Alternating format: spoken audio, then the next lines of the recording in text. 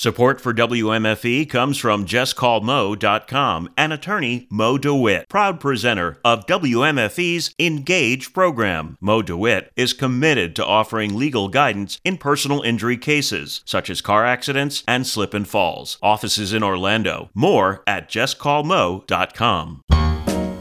Welcome to Engage, leading conversations that matter.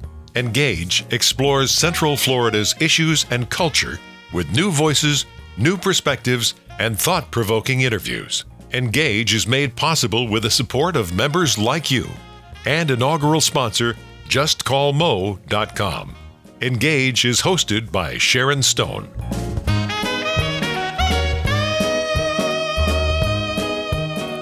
You're listening to Engage on 90.7 WMFE. I'm Sharon Stone. Coming up, the Florida legislature is weighing a ban for youth using social media. We will talk to a counselor about how social media addiction affects development. And Orlando's poet laureate joins us to drop some rhymes. Right now, though, traffic congestion is an issue most of us will encounter on the roads of Central Florida. In Orange County, resident surveys revealed it is the top transportation challenge that they face. Mayor Jerry Demings pushed for a regional transportation sales tax to pay for transit needs for the growing county, but residents voted against adopting a 1% tax increase in November of 2022. Mayor Demings is revisiting the idea of letting voters weigh in again this year. In order to address the $21 billion deficit of transit opportunities within our community and infrastructure needs, the only funding methodology that is sufficient enough to produce enough revenue to address that is the sales tax.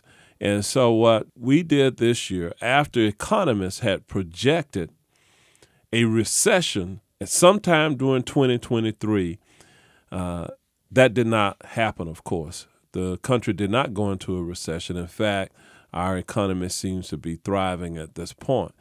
So I waited until what I thought would be a good period of time to perhaps at least re-engage with the conversation amongst our Board of County Commission about the prospects of renewing the sales tax initiative on the ballot for 2024. And so at the Board of County Commission meeting, we had a conversation with our board just about were they interested in renewing the sales tax effort. In order for that to move forward, the majority of our board members must vote to advance the tax again to the ballot. In order to get on the ballot in November of this year during the presidential election cycle, a lot of things have to happen. The board has to be informed about its options and the details associated with the plan. We have to restructure the plan. We can't simply go back with the same plan that we used in 2022 because it failed. So we know that we have to improve the plan and communicate that plan to the citizens and get input from the citizens in developing that plan of action. We have a timeline, a deadline. In order for this to go on the ballot, the State of Florida Office of Public Policy and Government Accountability, sometimes referred to as OPAGA for short, has to approve of the referendum and approve that the local division of government has the financial capability and the administrative capability, if the ballot initiative passes, to manage those funds. We know that it's about $759 million that potentially could be raised by the transportation sales tax. And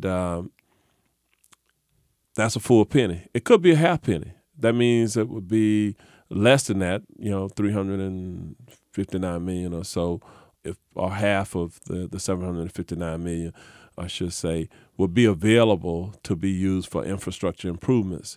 No one, I think, believes that we don't have a traffic congestion problem, a growing traffic congestion problem in this community, and they want their government officials to do something about it. And I've simply tried to lead the effort and the conversation with what that looks like as a community. We can't solve it without both public and private participation in the solution. Couple of follow-ups. You mentioned a $21 billion deficit for transit. What does that mean? What is not getting paid for? What has to be paid for? What is not getting paid for is we have not been successful in substantially expanding the local commuter rail that is called SunRail. And right now, the commuter rail runs from Osceola County through Orange County, through Seminole County, and into Volusia County. The plan is for 61 miles of continuous track for commuter rail. The commuter rail today is a great start, but it doesn't have enough connectivity because geographically it doesn't go to all corners of the county. And therefore, the ridership is not what it potentially could be. In order to expand the commuter rail to go into the 4 quadrants of the county, it's a costly proposition. That would increase ridership and provide a true multimodal source of transit for many people in our community who cannot afford to own an automobile, who may not be able to even drive. What we do know is that in order to build the types of roadway systems that's well connected, that's not infringing on environmentally sensitive lands, it takes money to provide that. We have individuals who want to ride their bicycles to work and other forms of transit within our community to improve the number of safe bicycle and pedestrian pathways within our community requires money. To improve the coordination of traffic engineering systems across jurisdictions, that means that we will have to share some data between the county and the cities within Orange County and perhaps the region. It's costly to do that. So building roads, coming up with a multimodal system of transit, coming up with improvements in lighting and other safety features requires a lot of money. And that is where we get the $21 billion needs that have been estimated at this time. You mentioned not everything would be taxed. What would be taxed? It's probably better to talk about what wouldn't be taxed because it's a shorter list. Okay. What wouldn't be taxed are essential grocery items. You don't pay the sales tax on many of the grocery items. You wouldn't pay the sales tax on medicine or prescription medications. You wouldn't pay the sales tax up to a certain amount. I should say you will pay the sales tax on big ticket items. So if you bought an automobile, for example, for the majority of the cost of the vehicle, you don't pay the sales tax. You pay sales tax up to a point, and then depending upon what the legislature does with it, you pay a portion of the sales tax on big ticket items. Some of the tax on commercial rentals, et cetera, you don't pay sales tax on those items. And so there are a number of other things that you don't pay the sales tax for. And because of that, the remaining sales tax is estimated will be paid for by the residents who live here, but the majority will be paid for by non-residents, by the visitors who come here. The state of Florida estimates that the sales tax today, if it was a full penny, again, is somewhere around the $759 million on an annual basis if it was a full penny. However, better than 50% of the people who pay the sales tax in Orange County are those who don't live here. They're the visitors. They're the ones coming and helping to clog up our roadway. And essentially, that means that they pay the better part of the sales tax. Today, that estimate could be as high as 54% of the tax will be paid for by visitors. So each year it moves slightly, and we depend on the state to tell us what the number is. Another big, huge, I don't even know if that's a big enough word, affordable housing, the lack of affordable housing. What can you tell us about the Housing for All task force you convened back in 2019? What new projects should we know about? We've had great success with the Housing Trust Fund. Orange County, in 2019, I impaneled a citizen group to give advice to the county, and we formulated an affordable housing plan. one of the things recommended out of that plan was that the county should create its own housing trust fund, and we did that. So in 2020, we created the fund and began to put $10 million into the fund initially, and then each year it goes up by 10%. So the first year, 2020, we put $10 million. The second year, $11 million, and it goes up. The goal is over a 10-year period of time, we will put in a total of at least $160 million. We will use those dollars to help incentivize the building of an additional 30,000 housing units on top of what the market would have produced. And so we're well underway with that process. We have leveraged the taxpayer dollars that is a derivative of general fund revenues, ad valorem taxes, we're using to help stimulate the building of workforce housing within Orange County.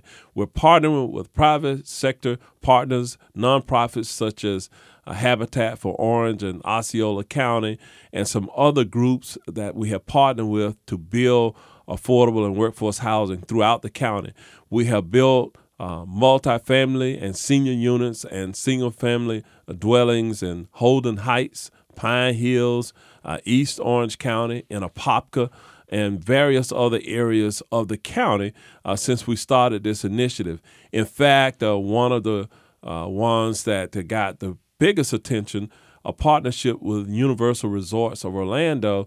They created their own nonprofit, and we broke ground a couple of months ago now on a 1,000-unit workforce housing development called Catchlight Crossings that will be built in the International Drive Corridor.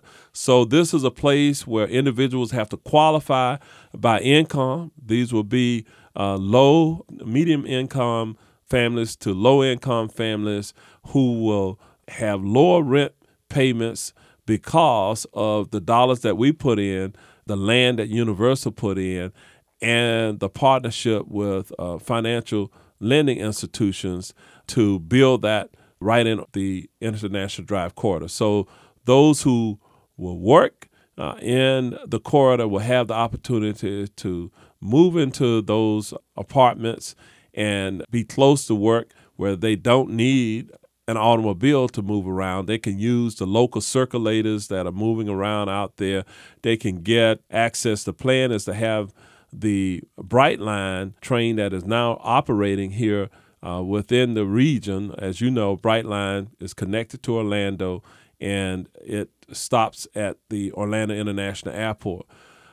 What we want to do is to piggyback on the Brightline infrastructure and run the trains west out of the airport into the International Drive Corridor.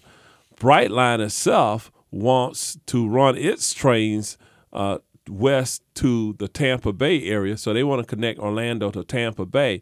For us, what we want to do, we need an east-west connectivity to get into the tourism corridor for our workforce. So our workforce will be able to take Sunrail. We will expand Sunrail east or west coming out of the airport. So if you live in Osceola, you'll be able to come into Orange. You can get to the airport. You can get from the airport to the iDrive corridor, and workers will be on that commuter rail. So we have big plans. If we don't come up with a true mass transit system to move all of the people who are moving here, traveling here, we're going to have just total gridlock at some point. And so as the leaders of the community now, my vision is that we will work through public-private partnerships to plan for generations that are not yet born so that they have the ability to move around in our community. Ahead, we will hear more from our conversation with Orange County Mayor Demings, including efforts to address violent crime in the region. And hey, we want to hear from you. Let us know what you'd like to hear more about or what you're glad you heard. You can email us at engage@wmfe.org, or you can send us a talk back on the free WMFE app. In the menu, just select Send Us a Talk Back, record your question or feedback, then hit send. And there's always good old-fashioned voicemail. You can call 407-273-2300, extension 246, and leave us one. You're listening to Engage on 90.7 WMFE.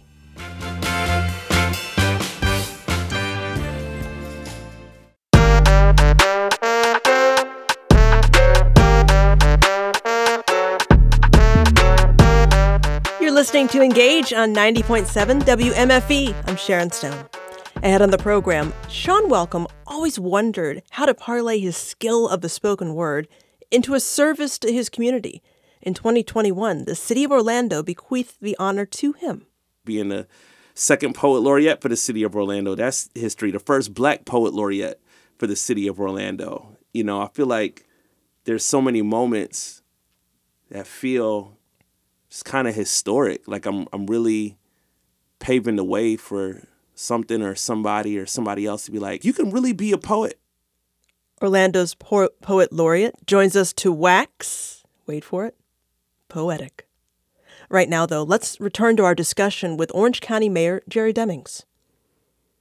Mayor, this month marks a year since 4 people, including a little 9-year-old girl and a former TV reporter, Dylan Lyons, were shot and killed.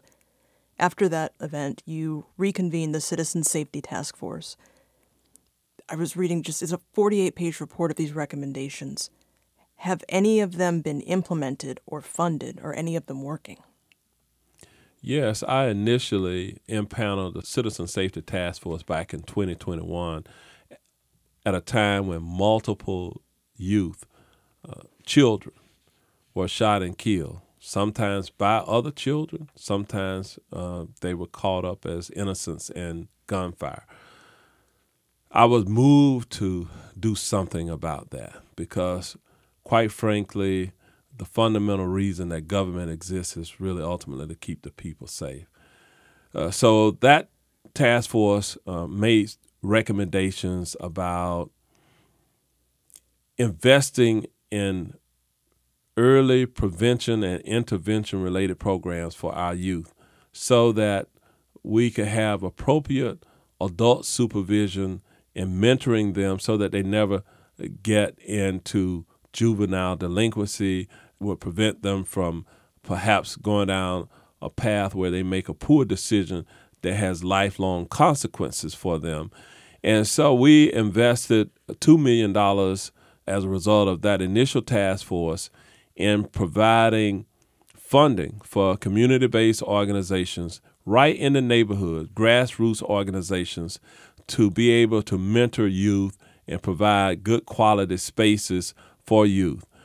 That program was well underway, and in February 2023, we saw the tragic incident where a child, 9-year-old child, was shot and killed, an adult female, and a local news camera person was shot and killed.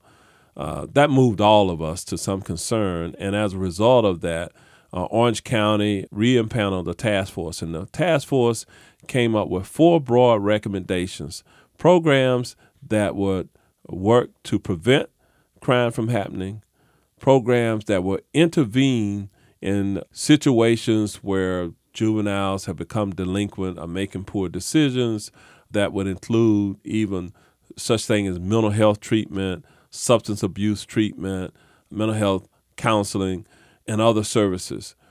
And then the third prong was enforcement, working with law enforcement agencies to come up with better strategies to maintain a safe environment for everyone. Our law enforcement agencies increased their patrols. We funded additional patrols for the sheriff's office through Orange County's normal budgetary processes. And the fourth prong was on prosecution. So prevention, intervention, enforcement, and prosecution.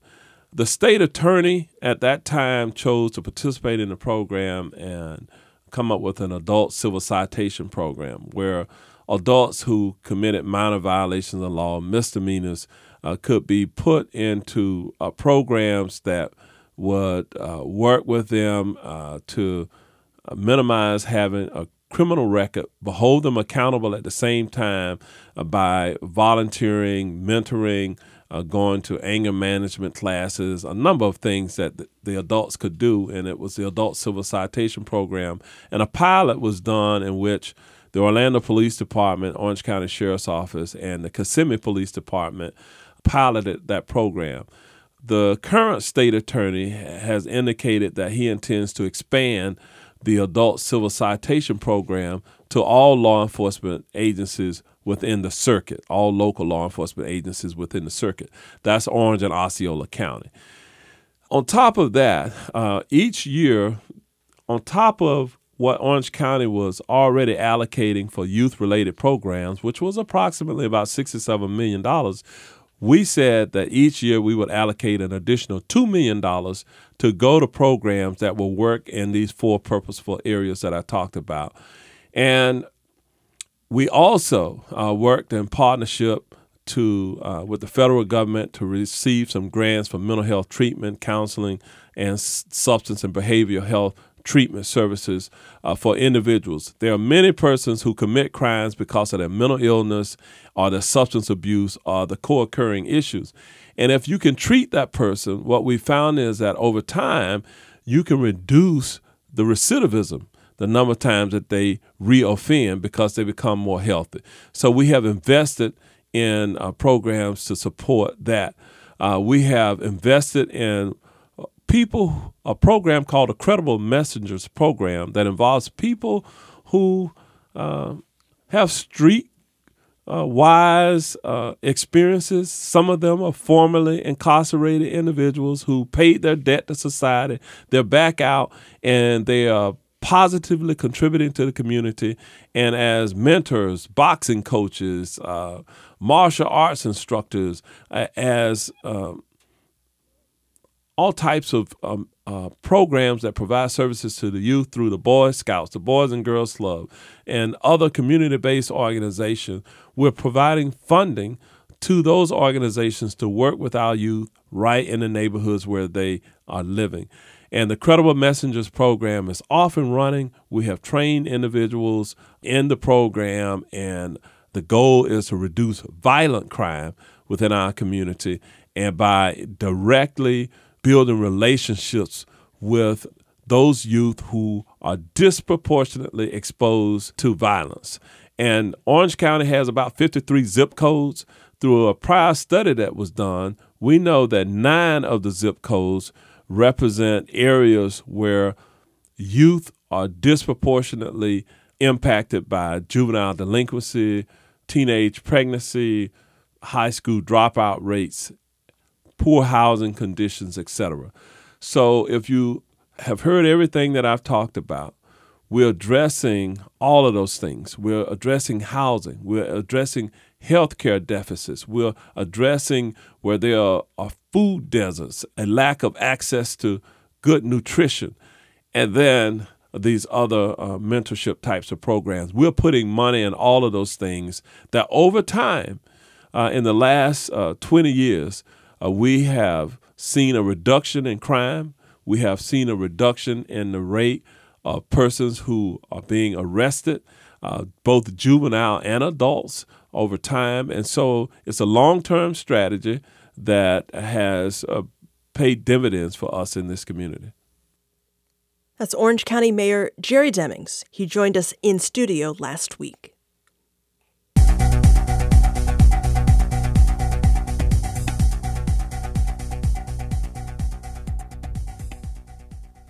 On Tuesday, Governor Ron DeSantis spoke about concerns with legislation from state lawmakers to ban social media accounts for children under 16, even if their parents allow it.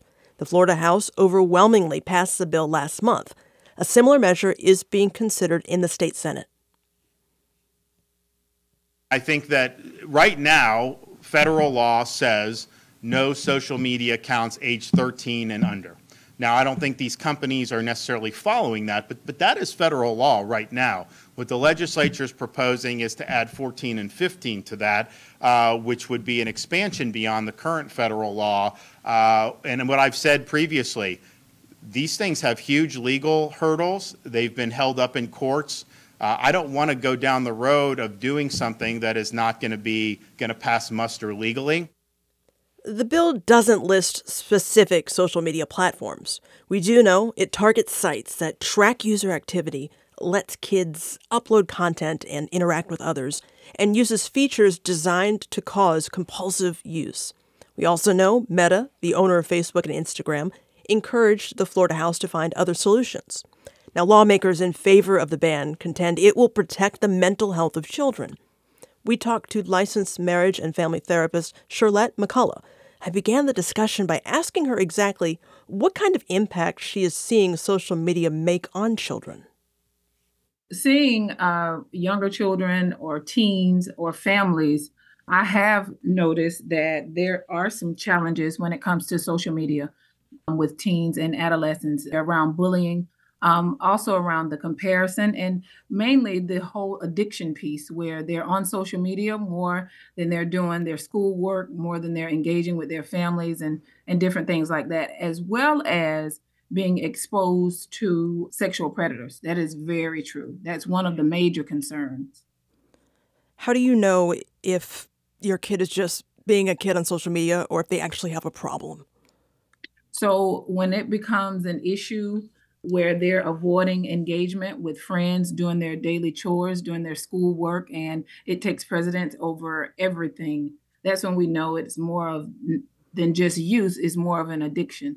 And what I normally say to parents or caregivers is go onto your children's social media sites and really explore what are they looking at? What is it that has their attention? Who are the people that they're engaging with? And who are the people, that they're meeting up with if they're older and meeting up with people, or just go and find out what those conversations are like. So you mentioned it kind of being just an addictive obsession. So proponents agree with that. And this bill would just, set a start date, like in July, that it would go into effect. But if you were talking about someone addicted to something else, you wouldn't just tell them to stop cold turkey. So how do you kind of safely get kids off of this, what they're calling addiction? So what you're mentioning is more or less like step therapy, like taking different steps, and stepping down or saying, hey, we're going to go towards 2 days a week on social media or 3 days a week on social media.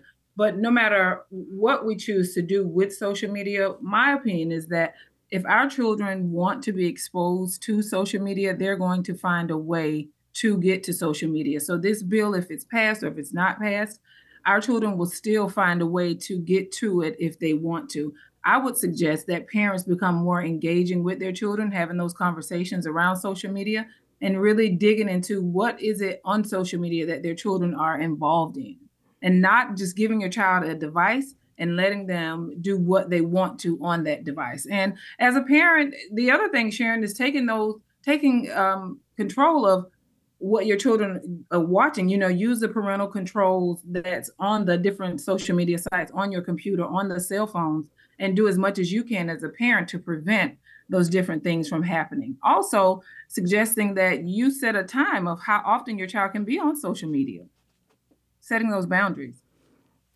You mentioned that kids are going to find a way, and this bill doesn't even include apps used for private messaging between people. And it doesn't really name specific platforms that are targeting.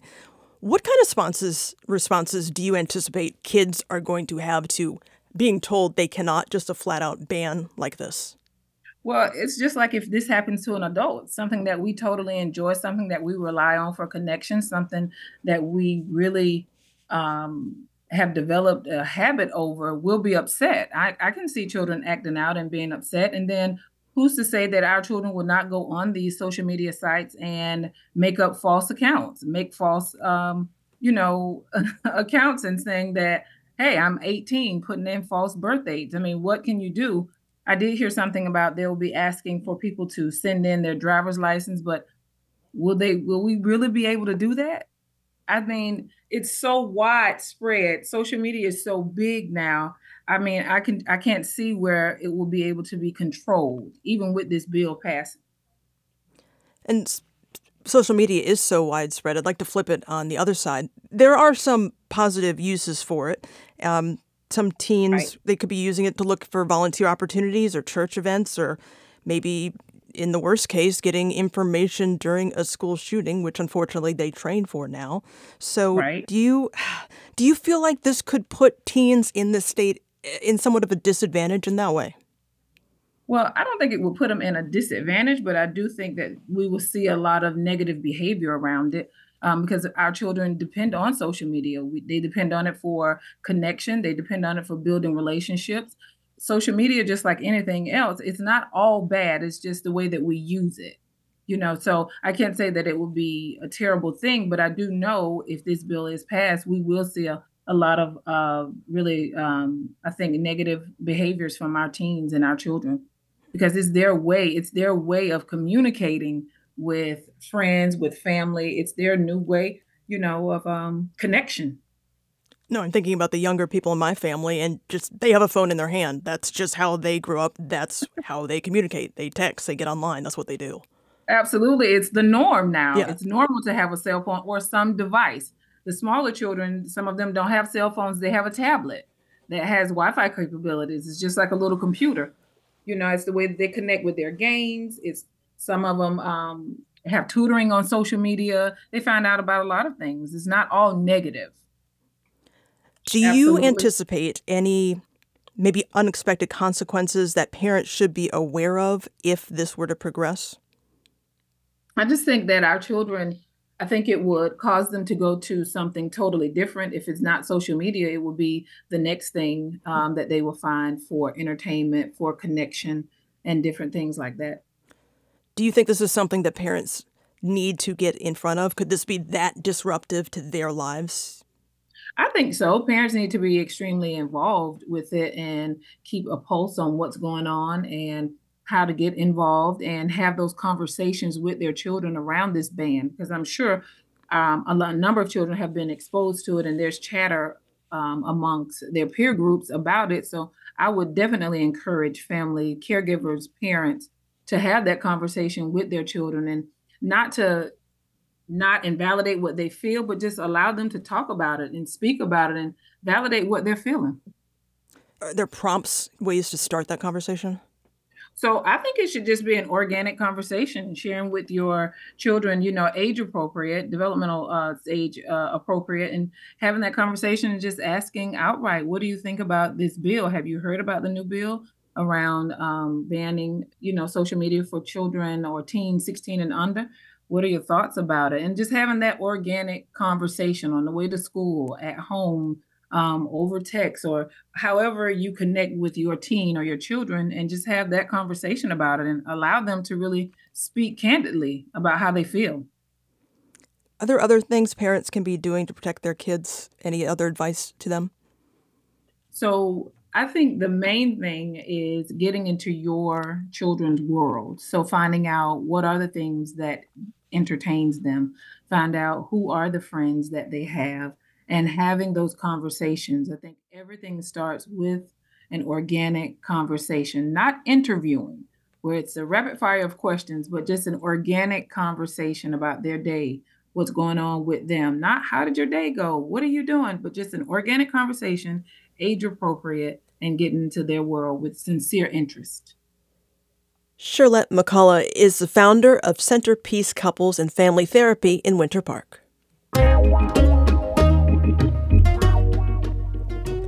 Coming up, when Orlando's Poet Laureate speaks, people listen. You'll hear why in a special performance for us. If you miss any part of the show today, you can always subscribe to the Engage podcast and listen when it's convenient for you. The program will be available on demand at wmfe.org.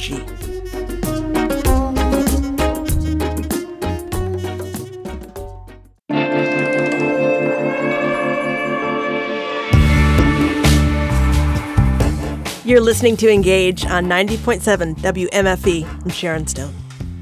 So the city of Orlando has an official storyteller. Sean Welcome is Orlando's second Poet Laureate. The UCF graduate is an ambassador for literary arts. He educates and entertains with his performances. The professional poet shared his passion for spoken word with us. The conversation started with Welcome describing the role of Orlando's Poet Laureate. For me, it just means representing all that poetry means in a city, the celebration of literary arts, the celebration of storytelling, having someone to embody that across your community. and represent that, and to just have people just kind of point and say, there is value and space for this art form in our community, and we want to include it in as many spaces as possible so that people see that we value that. Having someone embody that a few years at a time, I think, is really important, just on so many levels, like looking at inspiring increased literacy rates or inspiring different stories to be told, our own story. I mean, like as a city, those representatives' personal stories coming to the forefront. There's just so much that being a poet laureate can mean. And I think each one will bring their own fingerprint to that space, right? What's a typical day like? What are some of your duties in this role? So, I mean, per the contract, I'm only committed to 6 city events per year. And I custom write for 4 of those. But the title draws a lot of attention and intrigue. So when I go into a non-contracted space, I would still be announced as the City of Orlando's Poet Laureate and just be myself and do what I do, right? So a typical day, to answer your question, might look like memorizing a poem all day or writing something new for some other project, right? So it's a mix between keeping myself organized, and I'm a little different because I'm a full-time poet and speaker. So my business as a speaker is sort of intermingled with my title as Poet Laureate. And so a typical day for me may not be the typical day for some future Poet Laureate who might have another job outside of their Poet Laureate-ness, if that's if that's the word. Today, I'm having an interview with Sharon Stone on NPR. So, this is part of my typical day, too. What's one of your favorite experiences as Orlando's Poet Laureate? Well, last night was crazy. Last night was amazing. I don't know if this has to do with me being a Poet Laureate or not, but for those who don't know, Shaquille O'Neal, basketball icon, just had his jersey number retired at the Kia Center, and I wrote the official tribute for him and his legacy here, which was played on the Jumbotron. Shaq, Penny, Nick Anderson. Then it's got like all the old heads came back, JT, Jeff Turner, some of the old players from, the mid 90s.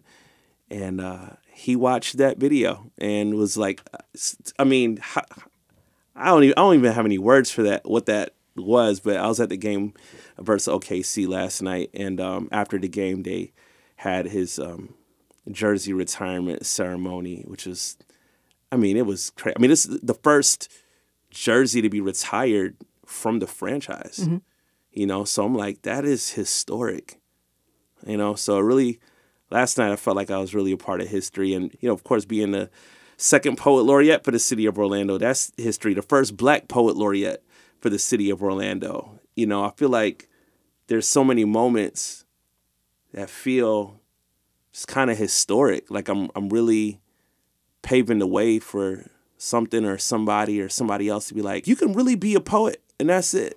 You can really share your story and inspire others and educate and encourage, and like that can be your thing, and you live off of that and support a family. Like, I feel like I'm really modeling in many ways, in the different ways that I move, how to do that. Opening Steinmetz Hall was incredible. The very first performance of a multi-million-dollar venue was me. Like, I christened Steinmetz Hall with spoken word poetry, and the response from the Orlando community for that was like, it's just been so much. My heart is full. I'm blessed. I don't know what to say. I'm really, I am living my dream. It's a surprise in some regards, because I didn't think as a kid I'd be like a poet, a speaker, like you talk your whole life. It's like one of those things that's hidden in plain sight, so you don't think of speaking as a career. You have to talk to survive, right? It's like there's no way out of it. So to kind of come back to, oh, I'm an effective communicator and I'm creative and people want that. There's uses for that in business, in education, and, there's all sorts of uses for that. And so I'm grateful that I've been exposed to National Poetry Slam and just the spoken word community all across Central Florida and abroad, to where I got to sharpen my own skills. And what was initially just fun and competition at some point ended up being a service, to people. So what are you writing about currently, February 2024? So February 2024, I have a new piece that I wrote called Black Rose that celebrates the Youth Poet Laureate of California. I don't know if she still has a title now, but Amanda Gorman, everyone should know who she is. She did the presidential inauguration poem, The Hill We Climb, and, has just had a lot of success. And so I wrote like an ode to her, which I'll be performing at the City of Orlando's official Black History Month event coming up February 20th. I wrote a poem for, there's a global pet expo coming to the Orange County Convention Center. I'm going to kick off that conference with a poem that celebrates the joys of the human-animal bond and kind of, do something like that. So that's done. I just got to work on memorizing it. There's another piece that I wrote for Universal Orlando Resorts. It's more internal. I don't even know how much I could talk about that. But, you asked me what I'm writing. What I've found is that, writing for organizations or helping to tell other entities' stories using my skill set, that's how I get paid, And it as long as the messaging is consistent with my values, I'm fine. I'm fine with doing that. And every artist is different, and be like, oh, what does this have to do with me? It's like, no, writing for other people is cool. Would you mind sharing one of your choice a bit with us now? Sure, yeah. I'll share the Black Rose piece. I like that, and it is Black History Month, so shout out to Amanda Gorman. I call this piece Black Rose. It's kind of just an image to kind of drive the concept. First of all, black roses don't exist. That's not a thing. But, with poetry and creativity, you can kind of make it a thing. And the image that I wanted to draw was, a black rose kind of growing out of concrete or a sidewalk. It's kind of like a rare thing. And I think Amanda Gorman is rare. Like, you have a 22-year-old African-American female with a speech impediment doing spoken word poetry at a presidential inauguration. Like, how rare are those factors on that stage, right? And so I wanted to paint this picture of, black rose growing out of concrete. Quick backstory before I do the poem. This is silly. I usually run my poems by my wife or whatever. Okay. And then I had this like forethought of, wait a minute, this is going to sound like I wrote a love poem about another woman and asking my wife what she thinks about it. Anyway, that's not the case. But anyway, just wanted to show some love and pay my respects to the young sis. And I'll go ahead and perform it now. When black roses grow in the cracks of sidewalks, one might stop and stoop and stare at the rare beaut, because the truth is, it doesn't occur naturally in nature, notwithstanding poetry and perhaps cinema, yet somehow they still exist, supernaturally, against the odds, still speaking to crowds, a small bunch of interlocked tongues telling tales of resistance and hope, growing in the cracks that is the crack in your throat, the auditory disorder you describe as a superpower. Pause. Have you ever seen a black rose? or heard of a black girl's poem called The Hill We Climb, behind a podium of prestige, pulling a parcel of performance poetry on a national pedestal, opting to operate in the wisdom of owls and the strength of oxen, overcoming more, I'm sure, than what you've made open to the public. Everyone within earshot of a black rose knows the difference between AI and an actual endocrine system, releasing emotional electricity. Trust me, Ali too was 22 when he took to the throne. I guess creative types don't get the same reactions as punches thrown. The black poet is a black rose, ode to Amanda. May your profile continue to grow. In the cracks of sidewalks that is the crack in your throat, telling tales of resistance and hope. Who knows? Maybe one day we'll all say with confidence, there is such a thing as a black rose. That's it. Thank you for sharing that. How did you do that? Just so our audience knows, you don't have anything written. I did write it down at one point, and I memorized it. And I memorized most of my work. I liken performance poetry to wine in some regards. There's a certain way that I like for my audience to consume my work, and some wines are meant to be paired with dessert. Like there's a certain way to be experienced. And so for me, my preferred method of people experiencing my work is audibly and through performance. And so it's very intentional. I write and memorize most of my poems, and that's it. The mayor and city council appointed Sean Welcome. The budget was $3,000 a year. Council moved to make it up to $6,000 for his increased public engagement and approved related expenses. You can find more of Sean's work on his website, seanwelcome.com. And hey, while you are online, you can learn more about today's program by visiting our website, wmfe.org. You can find this program on demand there.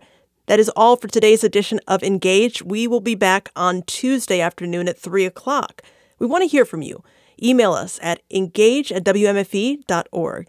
And before we go, I did want to mention 90.7 WMFE is partnering with the Timucua Arts Foundation to support the weekend of Timucua Amplifies Black Voices performances.